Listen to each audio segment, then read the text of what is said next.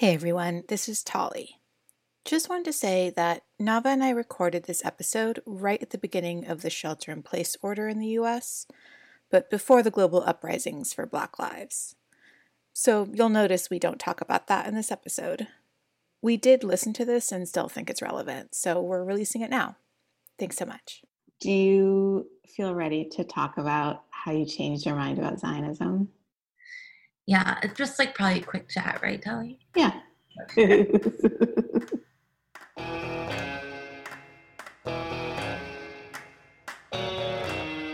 Welcome to Diaspora Podcast. I'm Tali Ben-Daniel. I'm a political educator with Jewish Voice for Peace, living in Oakland. I'm Nava Etchalom. I'm a poet and educator in Philadelphia. Nava, during this podcast season, we've looked into how Jewishness and Zionism get tangled up together, and we've shared some of Zionism's history and the impact Zionism has had on Palestinians. I think we've been pretty clear, Tali. Zionism is an ideology that's done harm to Palestinians, intense and ongoing harm. And the State of Israel has killed and stolen from and exiled and restricted Palestinians, and it's doing all those things right now. Listening to the history, it's kind of impossible not to see it. But the thing is, you and I didn't always see it. And a lot of Jewish people who now support the liberation of Palestine didn't always see it. And there are many reasons. I think the biggest one is, for Jewish people, Zionism tells a story about belonging, about who we belong to, and about home. Yeah, Tali, a really powerful story. So we both had to unlearn things to get to where we are now. And we wanted to share more about ourselves, how we changed our minds. What Zionism used to mean to us, and what it means now. This might sound familiar to you, or maybe this story will explain why anyone you know ever believed in this, or maybe it'll just be interesting anthropology. Yeah. So this episode is a chat the two of us had a few weeks ago, where we got to interview each other.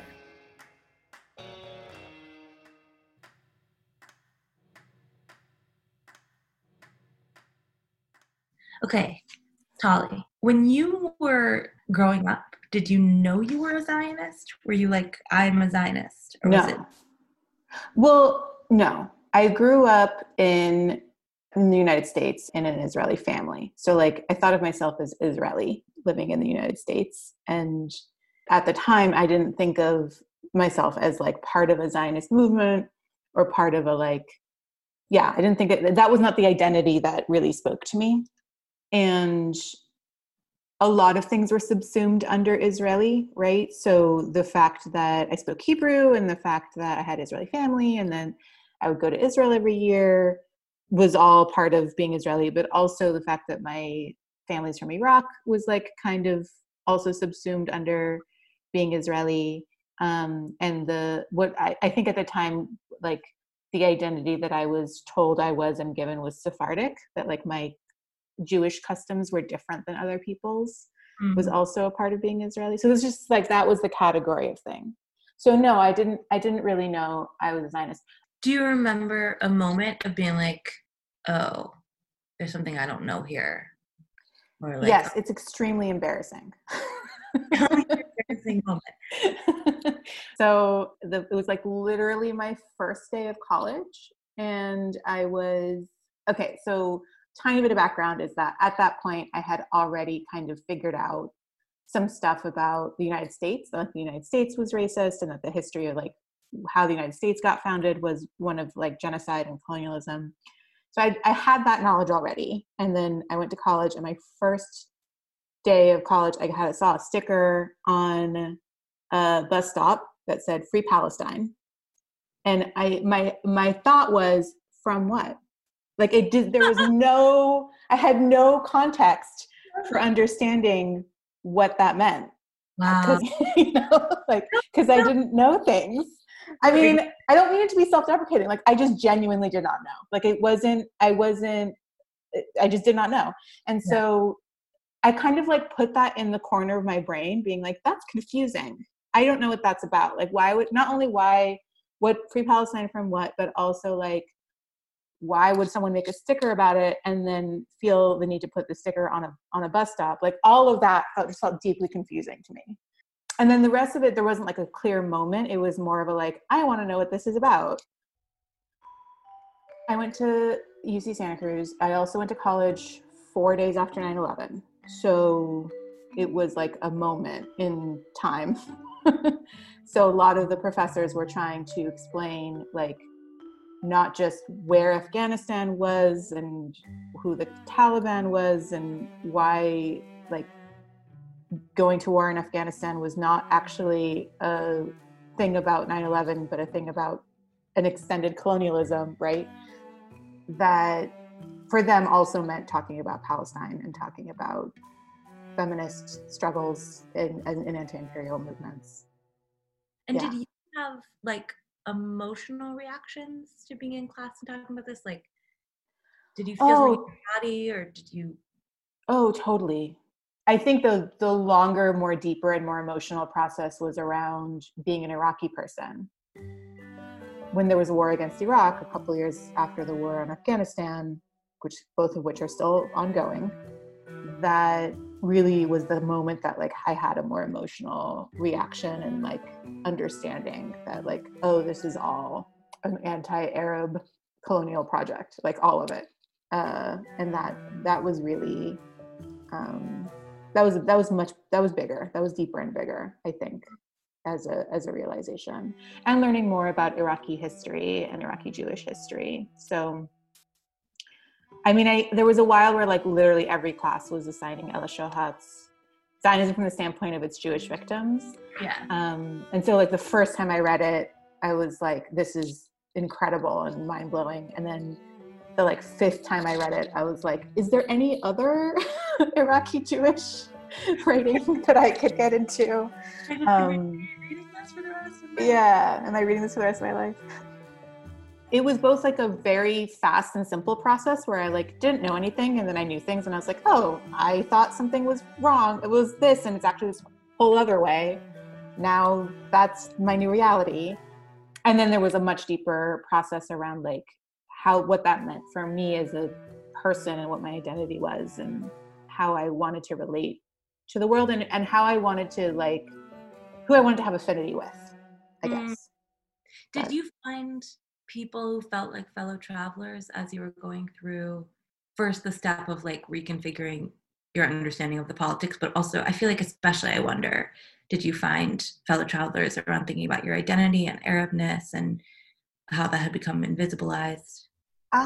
Yes and no. Like I definitely found fellow travelers around the question of like what Israel was doing. I mean, 2001, 2002, 2003 is also the second Intifada, which we haven't gotten into in the podcast, but that was also a big moment. And Students for Justice in Palestine also just started that year. And it started at Berkeley, which was very close to Santa Cruz. And there was a lot of like talk about forming an SJP at Santa Cruz. And there were all these Jewish people who were having like big complicated feelings about it. But who were progressive and like wanted to be down, but just like had a bunch of big complicated feelings about it. So me and my friend Sandy started a group called Confused Jews. So that Jewish people could have all their feelings with each other instead of taking up a bunch of space in potential SJP meetings with all of our feelings. I'm not confused about Palestine, but I would still really join a group called Confused. I mean, there's so many confusing things in the world, you know? Yeah, so that was, and it was like, it's so interesting to reflect on this part of my life because I think I was in my early 20s. I was like unlearning a lot and relearning things. And it like kind of all of that energy kind of got really focused on an academic trajectory. Like I wanted to understand things, right? Like that was where I like put all of those feelings and questions and thoughts. Can I ask you one more question? Yeah, I'll ask you questions. Okay. Did something take the place of Zionism for you? It's a great question. I mean, for a long time it was feminism. I know that's like a very nerdy answer, but for a long time I did feel strongly about like my community and political like affinities and the people I felt most at home with were feminists and were feminists and other women. And at the same time, like identity-based political communities always fall into a kind of weird, complex messiness around like who gets to be inside and who doesn't.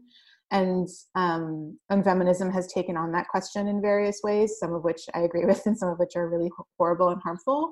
So I think that I'm currently like curious about how to build a community that is like, that has politics that I agree with, but doesn't necessarily rely on identity.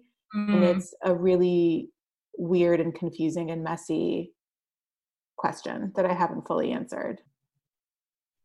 You know, I think that there is a friend of mine told me this the other day that I'm sure has a much longer movement history, that hope is a discipline, that it isn't like you have to have hope for a better and different future, even when really horrible, terrible things happen that feel devastating and like the world is ending, because you don't really have a choice and you have to like build that discipline in yourself to see the way out and to see the hope. So I've been thinking about that a lot in terms of this question, and in terms of when people ask about like the future of Israel and Palestine, or Israel and the United States, like that's the thing I return to a lot. That's very lovely. Do I get to ask you questions now? Okay.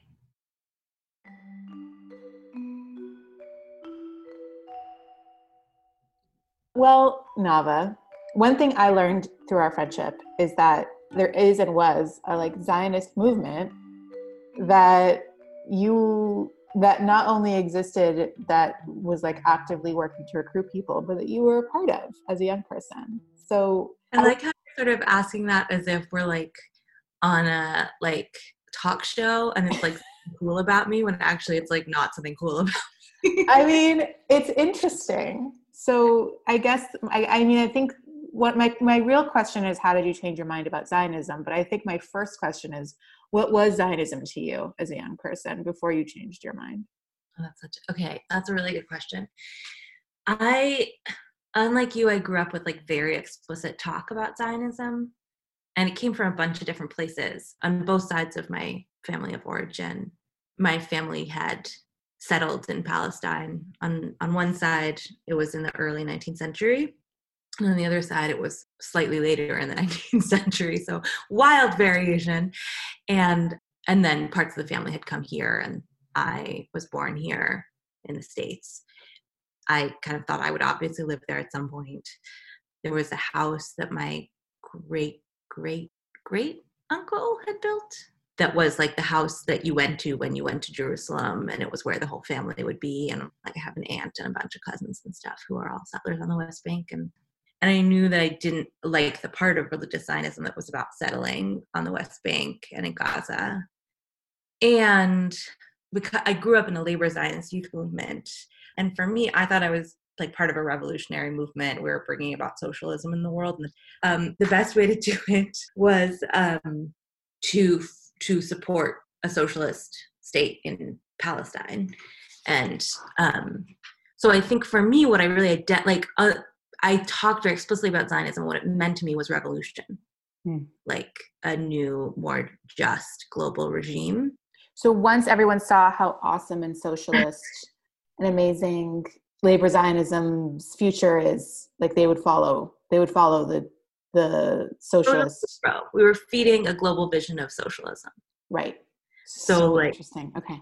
So I think for me, the thing that felt really threatening about changing my mind about Zionism was that I had grown up already thinking of myself as oppositional and left in relationship to Zionism, because we were progressive and like I knew what right-wing Zionism looked like. And I was like, no, we talk about Palestinians all the time. We're all very pro-Oslo. Like my version of Zionism, my narrative was, the reason I'm a Zionist is because I want Israel to be the best version of itself that it can be. And it should be more just. And that's my love for it leads me to try to make it more just. And that's what Zionism is to me.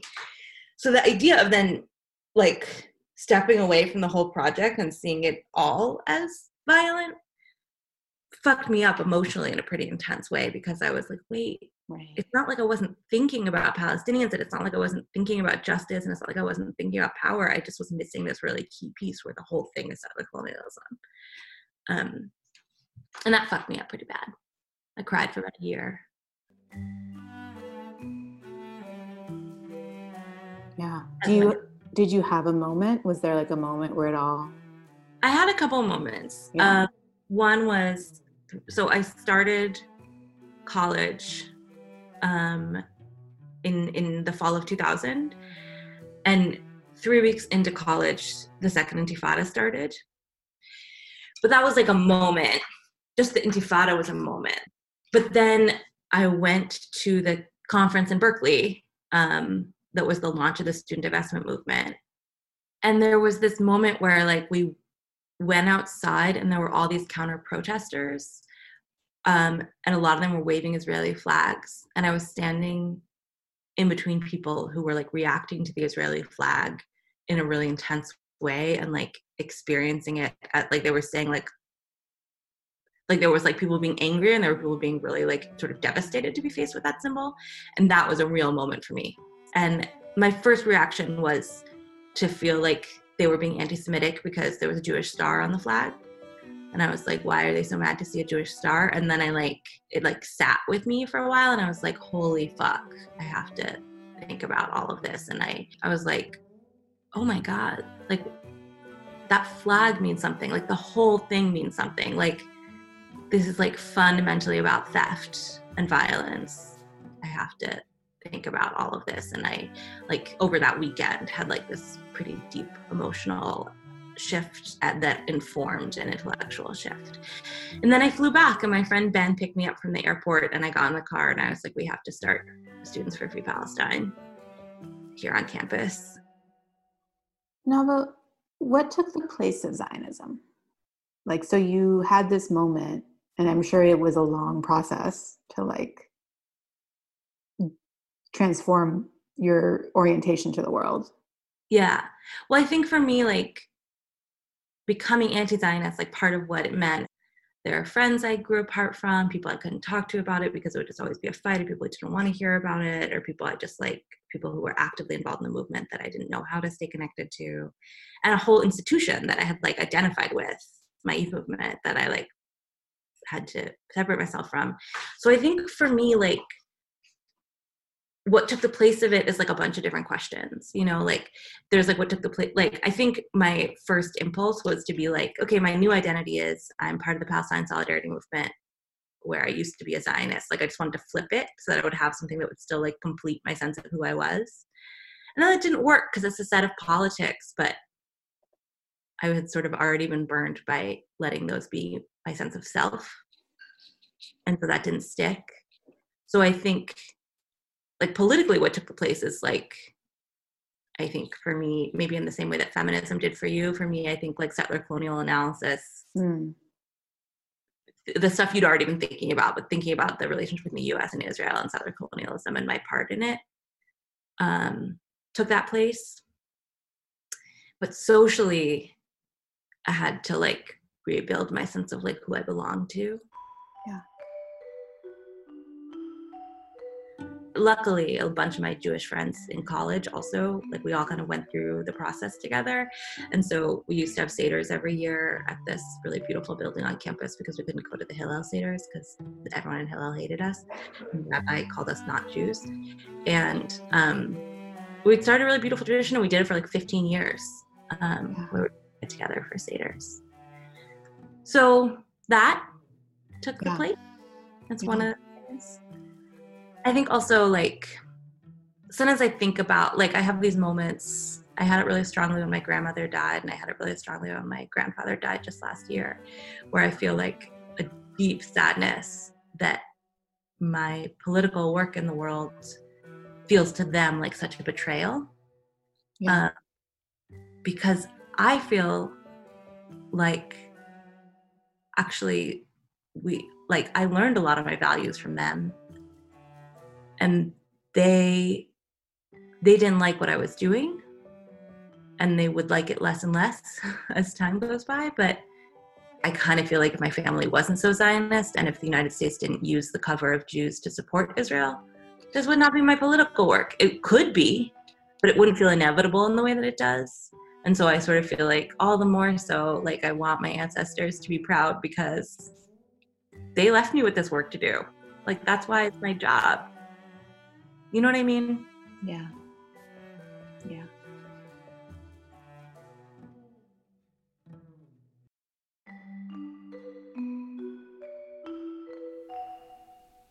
Nava, that was fun. Yeah, Tali, I loved interviewing you. Listening back to our conversation, I'm thinking about how we really didn't have any models for what rejecting Zionism could look like. Yeah, we've talked about this. Like when we were learning all of this about Zionism in the late 90s / early aughts, we were pretty alone. Yeah, we were really kind of trying to make something out of nothing. I mean, right now there's like a national student movement for Palestinian rights with chapters and campaigns and ideas about what a better future could look like. When we were in our 20s, there was no U.S. solidarity movement to join, really. And there were definitely no U.S. Jewish anti-Zionist organizations. Yeah, I think that's part of what made this transition so hard for us, right? Like, Zionism was important to both of us because it offered us a sense of who we are and where we belong. And then we needed to invent new ways of thinking about home. And I think for both of us, that's diaspora. We've been talking about it for a few months now. So, Tali, tell me, these months later, what does diaspora mean to you? I think it means different things to me in different moments in time. Right now, what I'm thinking about is that when I was in my 20s, I really thought that if I could just get enough information and enough history and enough analysis, that I would figure out a way to kind of like get to a better place and a better future for Israelis and Palestinians. And now I still think that in some ways, but part of what diaspora does for me as a concept is it makes me think about feelings and home and trauma, that it's not just going to be about our understanding of history or our understanding of like power and politics. It's about recognizing that people have fear and people need community to feel safe, and that we need to build that community in order to get to that future that we want, where everybody has the things they need to thrive. So that's one piece of it. The other piece of it for me is, you know, my background is Iraqi. The Iraq of my grandparents doesn't exist anymore. It's gone forever. Like I'm never going to be able to understand or visit that place where, you know, my grandfather had a textile factory and like where my grandmother went to market. Like that world is gone for various reasons. There's been many wars since that time. But I'm still Iraqi. So like what kind of Iraqiness is available to me? I don't speak Arabic. I was born in the United States, right? So like it's part of my heritage and it's part of who I am, but it's never going to look like my mother's or my grandmother's Iraqi identity. And so part of what diaspora means to me is about we can't go back in time. Like we're not trying to go back and say like these things never happened. We're trying to imagine a different future. And so like what kind of future can I imagine that isn't just based on being the most authentic Iraqi person, right? But an Iraqi in the diaspora, a Jewish Iraqi person in the diaspora, a Jewish Iraqi person in the United States. Part of what diaspora allows for is that these things change. There isn't some kind of like pure nationalist understanding of any kind of identity, but that identities are permeable and they shift over time, and that that's okay, and that there's like a new thing that's going to come out of that change and shift and permeability. I think that's the best I can do for now. That's great, Tali. Well, what about you, Nava? What does diaspora mean to you? I guess I'm thinking about how like your relationship to diaspora is really informed by the idea that you have to think about what your Iraqiness means now and what you want to imagine for that part of your identity and culture and sense of home in the future. And I have noticed that for a lot of Ashkenazi Jews in the United States who reject Zionism, that connection to diaspora does come through a connection to the past. There's a real nostalgic factor. And that I've always been a little bit allergic to. Like, I think diaspora is about here-ness, which is a Yiddish concept I really like, Doigkeit. I think diaspora really grounds me in a sense that we are here now, that where we live is home, and that we're making something here that we want to live in, which means that we have to make something that is sustainable now, and we have to be building it in order to create the conditions for the kind of change we want in the future.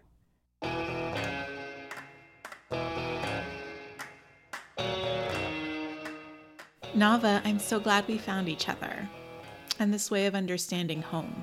Yeah, it's been a journey. Thank you for listening to Diaspora. We want to hear what you think. What does the word diaspora mean to you?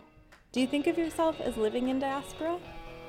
Record your answer. You can use the voice memos on your phone and email your recording to podcast@jvp.org. And we might include it in a future episode. Diaspora Podcast is produced by Tali Ben Daniel. It's written and hosted by me, Nava Etchalom, and Tali Ben Daniel, and it's edited by Jenny Asarno. Our theme music is the song For Our Stories by the Decibelists off their self-titled debut album. If you like this podcast, please spread the word and rate and review us wherever you listen to podcasts. And you can follow us on Twitter @Diaspora Podcast or email us at podcast@jvp.org. Thanks. I'm coming back for my people, for our stories. I'm coming back for my people, for our stories. I'm coming back for my people, for our stories. I'm coming back for my people, for our stories. I'm coming back.